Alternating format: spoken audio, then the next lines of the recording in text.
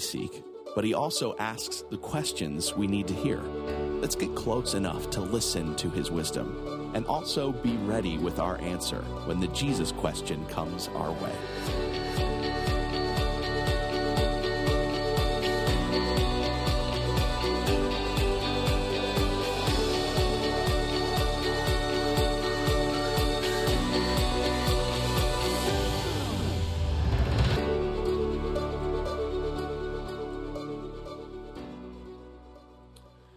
Ready with our answer when the Jesus question comes our way. That's what this series has been about, trying to help us do that. Here's the thing about today, though, as we close this series.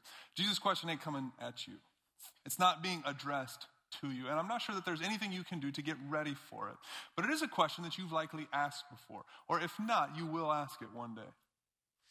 Through all the questions in this series, we've taken time to understand the context around them. There's some dynamics at play, both from the perspective of the asker and the receiver. And it's important that you pay attention to those things. Like you think about that question Jesus asked, who do you say that I am? He was talking to his disciples in the midst of a region that was known for its dedication to worship of other gods. People had their hopes and dreams all tied up in various superstitions. And there was all kinds of opinions swirling about who Jesus was and what he was about. And that's when he put it point blank, who do you say that I am? And then you think about our context as hearers, as we received that question and had to think about all the things that we were bringing to that, our story, our past, our baggage, where we're headed, where we're going, what we want, as we're invited to see Jesus for who he is, God's Spirit stirring in our spirits as over 200 people decided to get baptized and say, Jesus, I trust you are who you say you are. You got to understand the context. And that's not surprising to us, really. Like a man would do well to tune into the context when his woman asks him, how do I look in this dress? You know, there could be a lot going on there. I mean, does she want the truth? Does she want to be affirmed? Does she just want to be noticed? How emotionally connected are we at the time? How much is that factoring into it? You just don't know. You got to pay attention to the context. And that's true of the question today. There's a lot of dynamics at play. Some things that you can see and some things that you can't see that will meet as a question is put forth. A Jesus question. It's not being addressed to you, but it is a question that you've likely asked before. Or if not, you will one day. I should also let you know that today's episode ends with to be continued. Now, I don't like those shows. They are annoying. Not quite as annoying with Netflix because you can just quick jump to the next one. But life is not always like that. Today is not like that. It ends with to be continued. And so don't go hollering at me if you leave today unsatisfied. Right? Not that it's my job to entertain you. I am with you just trying to hear from God. Trying to get close enough to Jesus to hear from God. That's what we're going to try to do today. Are you ready? Oh, okay. All right. First, let's talk about what's unseen. Okay, we've been following Jesus on tour, so to speak. He's been preaching and teaching and healing several deeds of power to his credit, and all of that is about to come to an end. Nobody can see that, but Jesus seems to know. There's a holiday coming up, Passover, and everybody's coming to the city, doing what they do like they always do, like Christmas in New York, everybody going to Rockefeller Center. But Jesus is looking at this in a whole new way. Jesus grew up coming to the city. This is Jerusalem. We got one story from Jesus from his younger growing up years. What is it? Do you know? Yeah. Some people are mumbling it under their breath. He was left behind in the city. His parents find him at the temple, 12-year-old boy Jesus mixing it up with these religious scholars. Jesus knows the scriptures.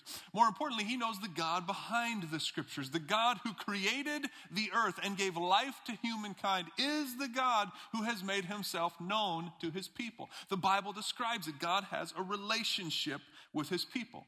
It's a relationship characterized mostly by God's benevolent, powerful, loving, saving acts on behalf of his people and his people's stubborn, rebellious, thanks but no thanks responses. Now, there are some bright spots, some streaks where love and faithfulness are met with love and faithfulness, but God's people can never seem to break out of the cycle of their sinful patterns. God's freed them from the oppression of foreign nations, but they can never fully escape the bonds of their rebellious hearts. And so their relationship with God is forever strained. Passover, the holiday, celebrated the freedom that God granted. That fateful night back in Egypt when they were suffering under the yoke of oppression. This was foundational history for them. Would have been like an early American thinks of the Revolutionary War, or a freed slave thinks and remembers they're escaping through the Underground Railroad. God's people celebrated that moment when God commanded a lamb to be killed. The blood from that lamb to be painted across the door frames of their houses so that when the plague of death came, it would pass over all the houses marked with the blood of the Lamb, and they would be set free. They would escape death and escape slavery.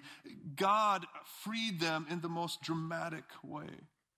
And now there is an unseen drama unfolding, again, that only Jesus can see. Jesus knows what God has done in the past. His love, his grace given to his people. And now he knows that all of that is going to be unleashed in a new way, which will again bring victory and freedom for God's people. Not vanquishing some political power like little old Egypt, but victory over the very forces of darkness that wage an unseen war against us and keep us in sin.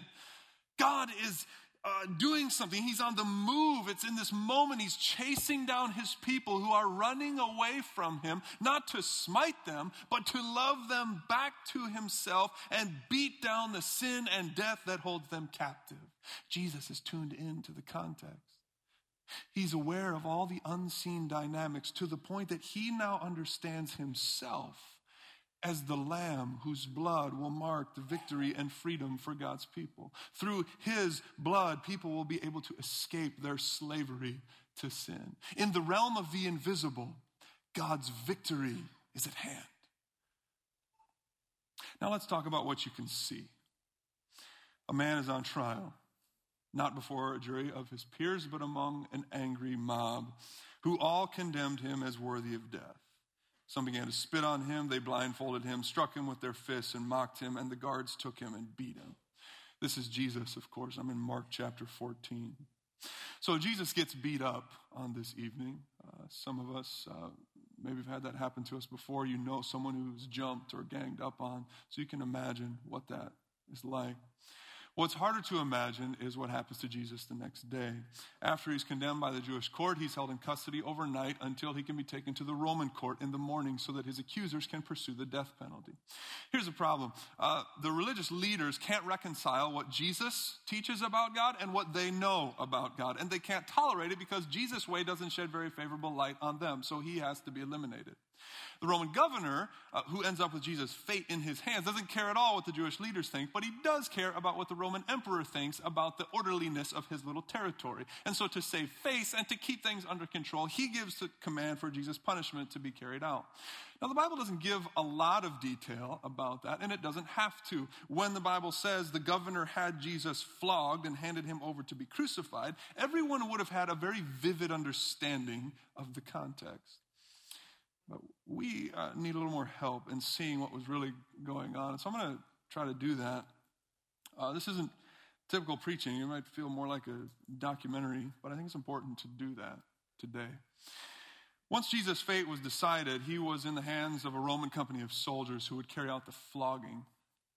This was when a prisoner or a slave, because that's who these punishments were for, was stripped naked and then chained or tied to an upright pole.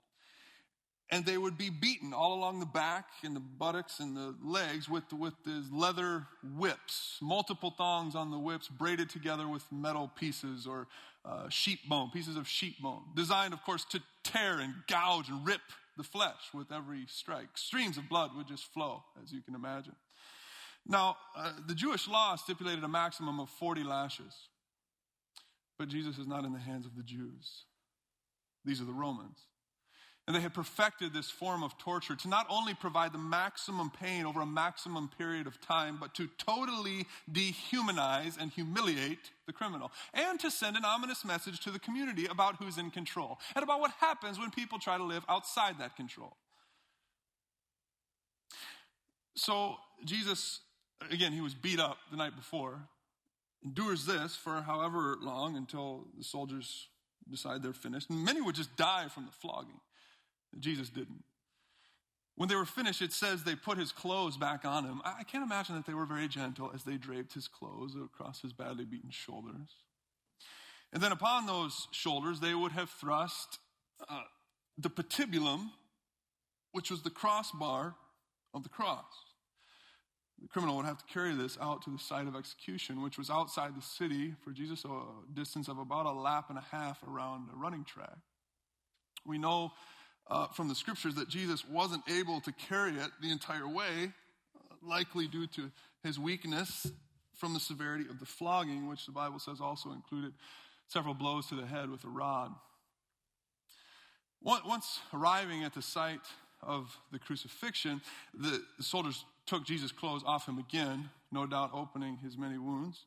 Or if that didn't do it, then when he was thrown down to be nailed to the patibulum, that surely would have. At this point, the criminal is thrown down and fastened to the patibulum with nails of about 7 inches long, 3/8 inch diameter in thickness. This is where our Bibles mislead us a little bit in our English translations. When it says the hand referred to the forearm and the hand. And so when it says the nails went through his hands, it's not the palm. I mean, there's nothing there. Just flesh would just tear. It's not going to hold up a body. It was really driven through the wrist, among the carpal bones, or right between the radius and the ulna, so the body could hang. Now, there's a median nerve that runs through there, which would have been severed or crushed from the spike. You ever had nerve pain? It's no picnic. It's like a burning sting, like fiery bolts shooting. It would have likely caused the hand to claw up like this from that damage. And so with both wrists attached to the wood, then the prisoner would be lifted up with the patibulum and placed up on the stipes, which was the vertical pole of the cross, of course, much taller than this, so that the feet then could be nailed to the front of the stipes. The knees would be flexed and bent up like this so that the spike could go right through the top of the foot among the metatarsals. Either one nail through, crossed over, or 2 nails, one through each foot. And then it said, this is mentioned in Jesus' case, the titulus, the sign that had Jesus' name and his crime, was then affixed up above the head. So this left the criminal in a position that was kind of like this. Death at this point came at a rate that was usually inversely proportional to the severity of the flogging. As Jesus hung here, never mind the jeering and the mocking from the soldiers and the angry crowd and the religious leaders, but physically, the body's under extreme duress. So the arms would have likely come out of joint at the shoulder from the pressure of the hanging here. And it's a position from which it's very difficult to breathe. In fact, impossible to really breathe fully. You can inhale, but you can't exhale. And so in order to get a full breath, Jesus would have had to push down on the spikes in his feet, searing pain shooting through damaged nerves, and pull up on the spikes in his wrists, searing pain shooting through damaged nerves, scraping his badly scoured back across the wood just to rise up and exhale the carbon dioxide and stay alive.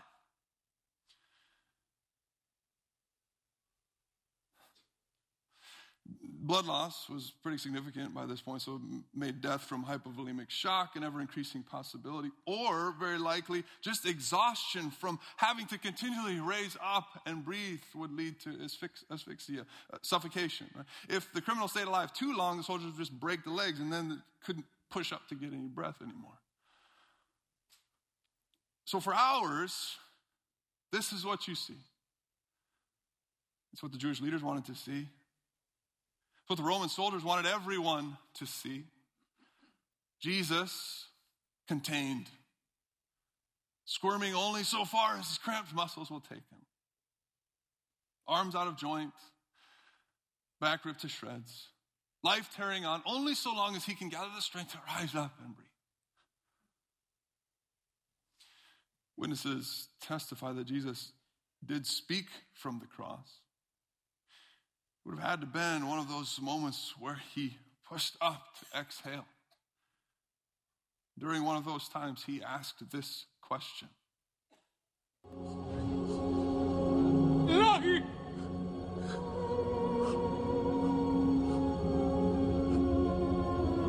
إلهي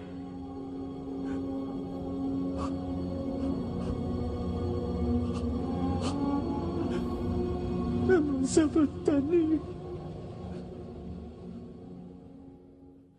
Which, in English, is my God, why have you forsaken me? That's the Jesus question that we encounter today. It's been a heavy day. I remember the first time I really heard teaching about what crucifixion is. I was in college, and my professor went through something much like what I just described. And it wasn't just academically enlightening, but it was spiritually disturbing. Disturbing in a good way. Disturbed in a, let me actually stop and think about that kind of way. Take note of that. Consider the plight, the commitment of this Jesus whom I claim to trust. This part of the calendar, with a holiday coming up, it invites us to take note of Jesus' suffering, to sit with it a little bit, to appreciate the depths of what Jesus is experiencing and feeling, the pit from which this question would be drawn forth and cast in the direction of God. Why have you forsaken me? Why have you abandoned me, God? I don't know if anything can get you ready for that question, but I'll bet you've asked it before, or if not, you will one day. Some of us are asking it right now. Where are you, God? Why can't I find you? Why can't I hear you? Now, I know for some of us it's sunny. Life is rolling along. You got promoted. You had a baby. You aced the test. You passed your physical. You don't even have any cavities. God is good all the time, and all the time God is good. You have confidence in that. Others of us are not so sure. We're wrestling with whether or not that is true. And if we're not doing it today, you will someday. This Jesus question and the context around it leaves a lot for our brains and our hearts to sort out. Let's try to organize it a little bit. First, just the event of the cross. When I see Jesus suffering, I'm aware of my sin. My own prideful, stubborn, thanks but no thanks, rebuffing of God that I am guilty of. That guilt floods in, and if we'll allow it, it produces not just overwhelming despair, but it's allowed to produce repentance, sweeping humility before a holy God. And at the same time, rushing into that same place is full-figured gratitude and joy at the reception of God's extravagant grace. In the cross, the ugliness of sin and the wonder of love converge in the perfect sacrifice. A price was paid, but it cost us nothing. A verdict was rendered, but not against me, not against you. The people watching in the moment couldn't see it, but now I know, and we're all invited to know we are the recipients of a gift. In this Holy Week, it is good for all of us to take note of, to sit with the reality of the cross and see those things. Second, any curious mind is going to ask, wait, so now Jesus is God's son. In fact, Jesus is God too because of the Trinity thing. God is one God in three persons, Father, Son, and Holy Spirit. What does it mean then that Jesus seems to be suggesting that God is not there? Did the band broke up for a time, or the Father couldn't handle the sight of blood and so he left the room, or what's going on there? I can't parse that out for you. Right? Theologians have tried for centuries and they don't all agree. I don't know all the mechanics of how the Trinity works or what was going on in the heavenlies in that moment. We can say what we know from Scripture. Jesus, who is God, suffered like we suffer, was tempted with the things that tempt us, cried over the things that make us cry. He can empathize with us in our weakness because he descended from on high to experience the same weakness. He bore our grief. He carries our sorrows. He felt what we feel. And because he took on the form of a servant and became obedient to death, even death on a cross, he knows the pain of a God-forsaken situation. I mean, everybody there that day would have assumed God wasn't there. Jesus' opponents know, they said, if he's from God, then let God come save him. God didn't. Two of his followers in Luke 24, they in the aftermath of this whole situation, they say, we had hoped. God was a no-show. Everyone would have felt it. And Jesus was human enough to feel it too. But the third thing is loading us down is the sheer weight of the suffering. Jesus asked why, and that's what all of us want to know too. If life has not pushed you to the point of asking why, God, it will. Why is this happening to me? Hello, God, are you home? If you maybe don't know Jesus very well, you feel like you can't relate to him. Maybe in this you can. Crucifixion level pain, I don't know. It's not a contest, but I've read enough prayer requests to know that for some, there is an intensity that we feel today, right now. Pain, loneliness, depression, heartbreak. Your whole being cries out with Jesus, why? Others, for the moment, can only get there intellectually. You know suffering is real, even if you're not experiencing it right now. Or you have a friend who's going through something, and they're asking you questions that you don't feel like you have answers to. And there's nothing comfy about that either. Even if the sun is shining on you, the night eventually comes, and this Jesus question takes on a whole new character. Why aren't you there, God? Why are you so far from helping me, God? These questions come when there's a discrepancy between what you can see and what you can't see. That's what's going on right here. We've already described. In the realm of the heavenlies, God's armies are advancing.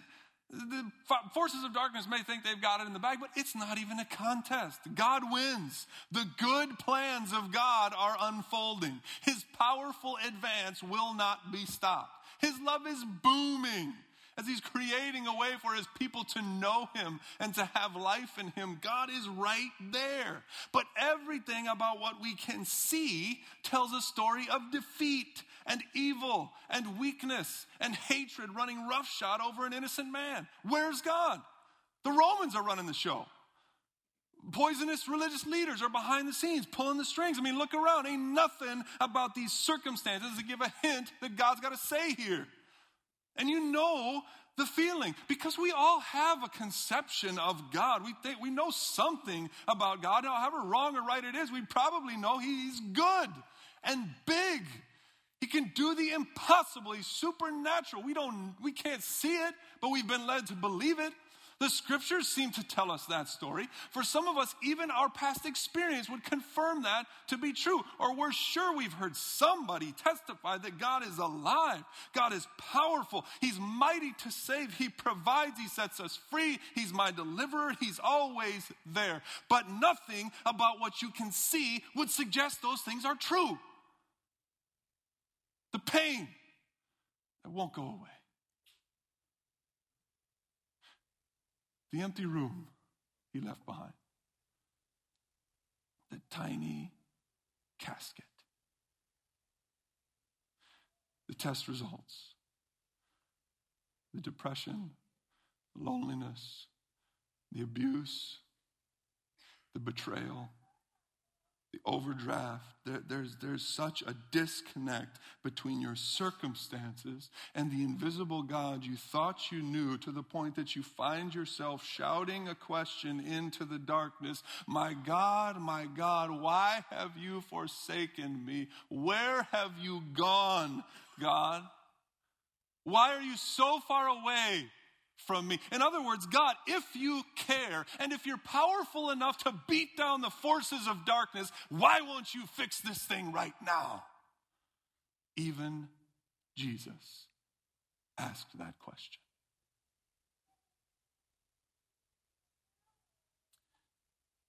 It's been a heavy day. And you may not be convinced that there's anything that could make it lighter. Think of a movie that you've seen. It maybe has like a crime-solving kind of a plot. And there's a scene where there's a bunch of people gathered around watching like some video surveillance tape. And there's a moment where someone says, "Whoa, stop that. Rewind that. Play that again. Go back. I want to see that." And they notice something that they hadn't seen before. It's kind of like that with Jesus' question. The words of Jesus from the cross were not just an idle cry. If you go back and play it again, you might be able to make a connection. That is, if you know the scriptures that Jesus spent so much time studying and trying to teach others.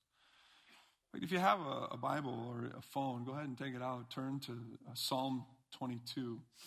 In the Old Testament, it's about right in the middle of your Bible if you've got one. Psalm 22. Psalm 22, it was part of God's people, like their playlist. Psalms were like their Spotify, right?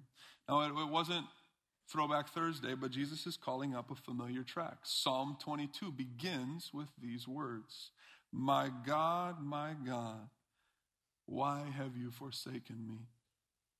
Why are you so far from saving me, so far from my cries of anguish? My God, I cry out by day, but you do not answer. By night, but I find no rest. Jesus' cry is actually an ancient one. It's connected to this long history of faithful people who have suffered, who felt that painful disconnect between circumstances that don't make any sense and a God who seems out of reach. People who have found a way to give voice to those experiences. Scripture is full of examples of people who have suffered and who didn't do it silently. Psalm 22 is one of about 50 other psalms that also contains cries and questions and anger and grief. There's other voices, many of them in the Old Testament, prophetic voices that would express the same thing. Of all of them, Jesus found his voice particularly in Psalm 22. If you have it open, you maybe have read ahead already. It goes on to say things like this, but I am a worm and not a man, scorned by everyone, despised by the people. All who see me mock me. They hurl insults, shaking their heads. He trusts in the Lord, they say. Let the Lord rescue him. Let him deliver him, since he delights in him. I'm poured out like water. All my bones are out of joint. My heart has turned to wax and melted within me. My mouth is dried up like a potsherd, and my tongue sticks to the roof of my mouth. You lay me in the dust of death. Dogs surround me. A pack of villains encircles me. They pierce my hands and my feet. All my bones are on display. People stare and gloat over me. They divide my clothes among them and cast lots for my garment. On the cross, Jesus found his voice in the cry of the scriptures. He saw his story among the stories of other faithful sufferers who have lived long enough to, yes, experience God's goodness and God's love and provision and his blessing, but also his silence. In Jesus' cry, and among the many other cries of the Bible, we use the Bible every week because we believe God speaks to us through it. But the Bible also gives us a voice. Jesus' cry on the cross, he's not just speaking to us, he's speaking with us. He's not directing words at us, he's giving words to us. And that's a beautiful thing about the Bible. Once you can get familiar with it, it contains expressions of faith lived out in the daylight and the dark, in the calm and the storm. And it helps us understand the cry of pain and the question of why within the context of a relationship with God, as language that does belong in a relationship with God. It's not excluded from it. Okay? Now, we're always very cautious not to disrespect God, and rightly so. But the example of Jesus and the encouragement of the Bible is not to tell God off. Okay? That would be to move away from God, to make a determination to go your own way. But to cry in the way that the Psalms cry, to cry in the way that Jesus cried, is to move toward God, to keep the dialogue between you open in spite of the circumstances. No, it may not be a dialogue filled with, thank you for the world so sweet, but it is real, honest conversation. You say the truest thing you can say to God. To shout at someone you cannot see still requires faith. To holler a question into the darkness is evidence of faith, not that it doesn't exist. Extreme circumstances push us to extreme language, and it calls for extreme faith. Again, to cry like Jesus cried is not to whine and complain. It's to call on God to be true to his character and commit to being true to yours. That's faith. To cry and to hang in. Hang on. Hold firm in the midst of circumstances that don't make any sense, for which there's no guaranteed end. You cry and you wait. That's faith. You cry and you trust. You hold on to a belief that God is at work in the suffering in unseen ways, even when the circumstances seem to speak to the contrary. You can't see him, you can't hear him, you can't touch him. He seems absent in every way, but yet you know what he's capable of. You know what he's done in the past. You know the cries he has heard, the questions he has answered. And though you don't know why he seems so long in coming this time around, in faith, you cry and you wait. You cry and you trust that God's story, that your story is to be continued. God's not done with you yet.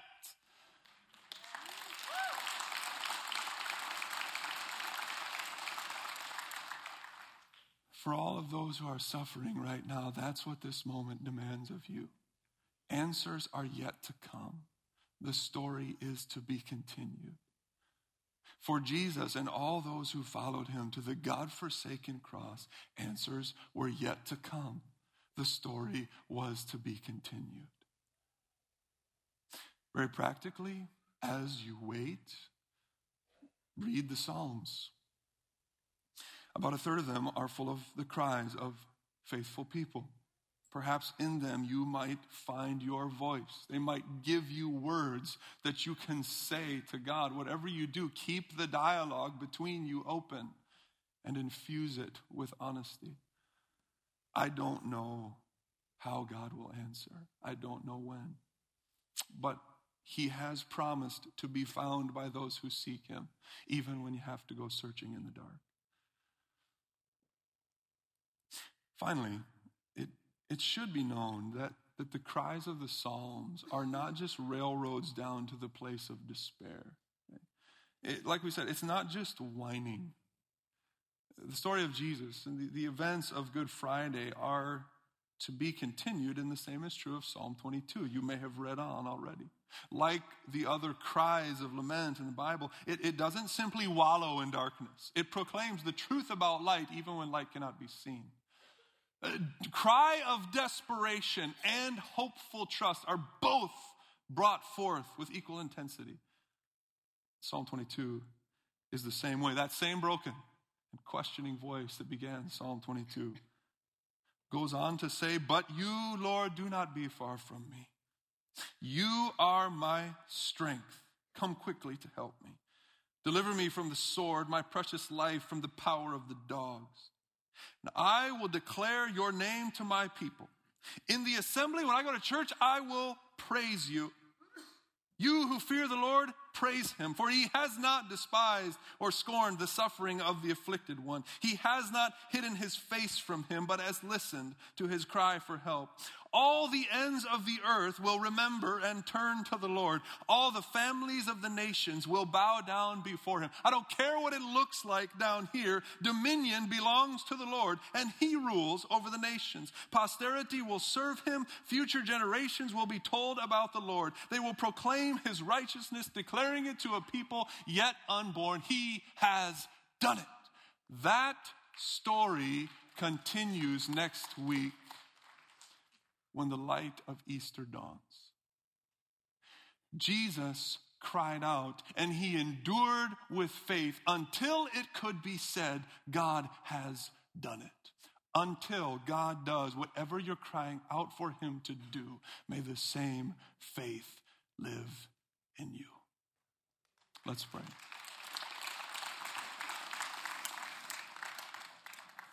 God, we know that we need you, and we are so grateful that you meet us in moments of triumph and victory and in moments of despair and loneliness and difficulty and pain. Find us in that place. Don't let us go through it alone. In the places where we're feeling like no one is around to help, I pray that somehow you would prove yourself, that you would answer from on high, that you would bring all of your goodness and all of your power and all of your grace and make it known and present in our lives. And until then, until we see and know and feel and experience that, we will be faithful. We will follow you. We will trust you. Even when we don't have our questions answered, would you lead us? Teach us to trust. Encourage our faith. Heal our pain. Reveal yourself to us, God, wherever you find us today. We pray these things in Jesus' name. Amen.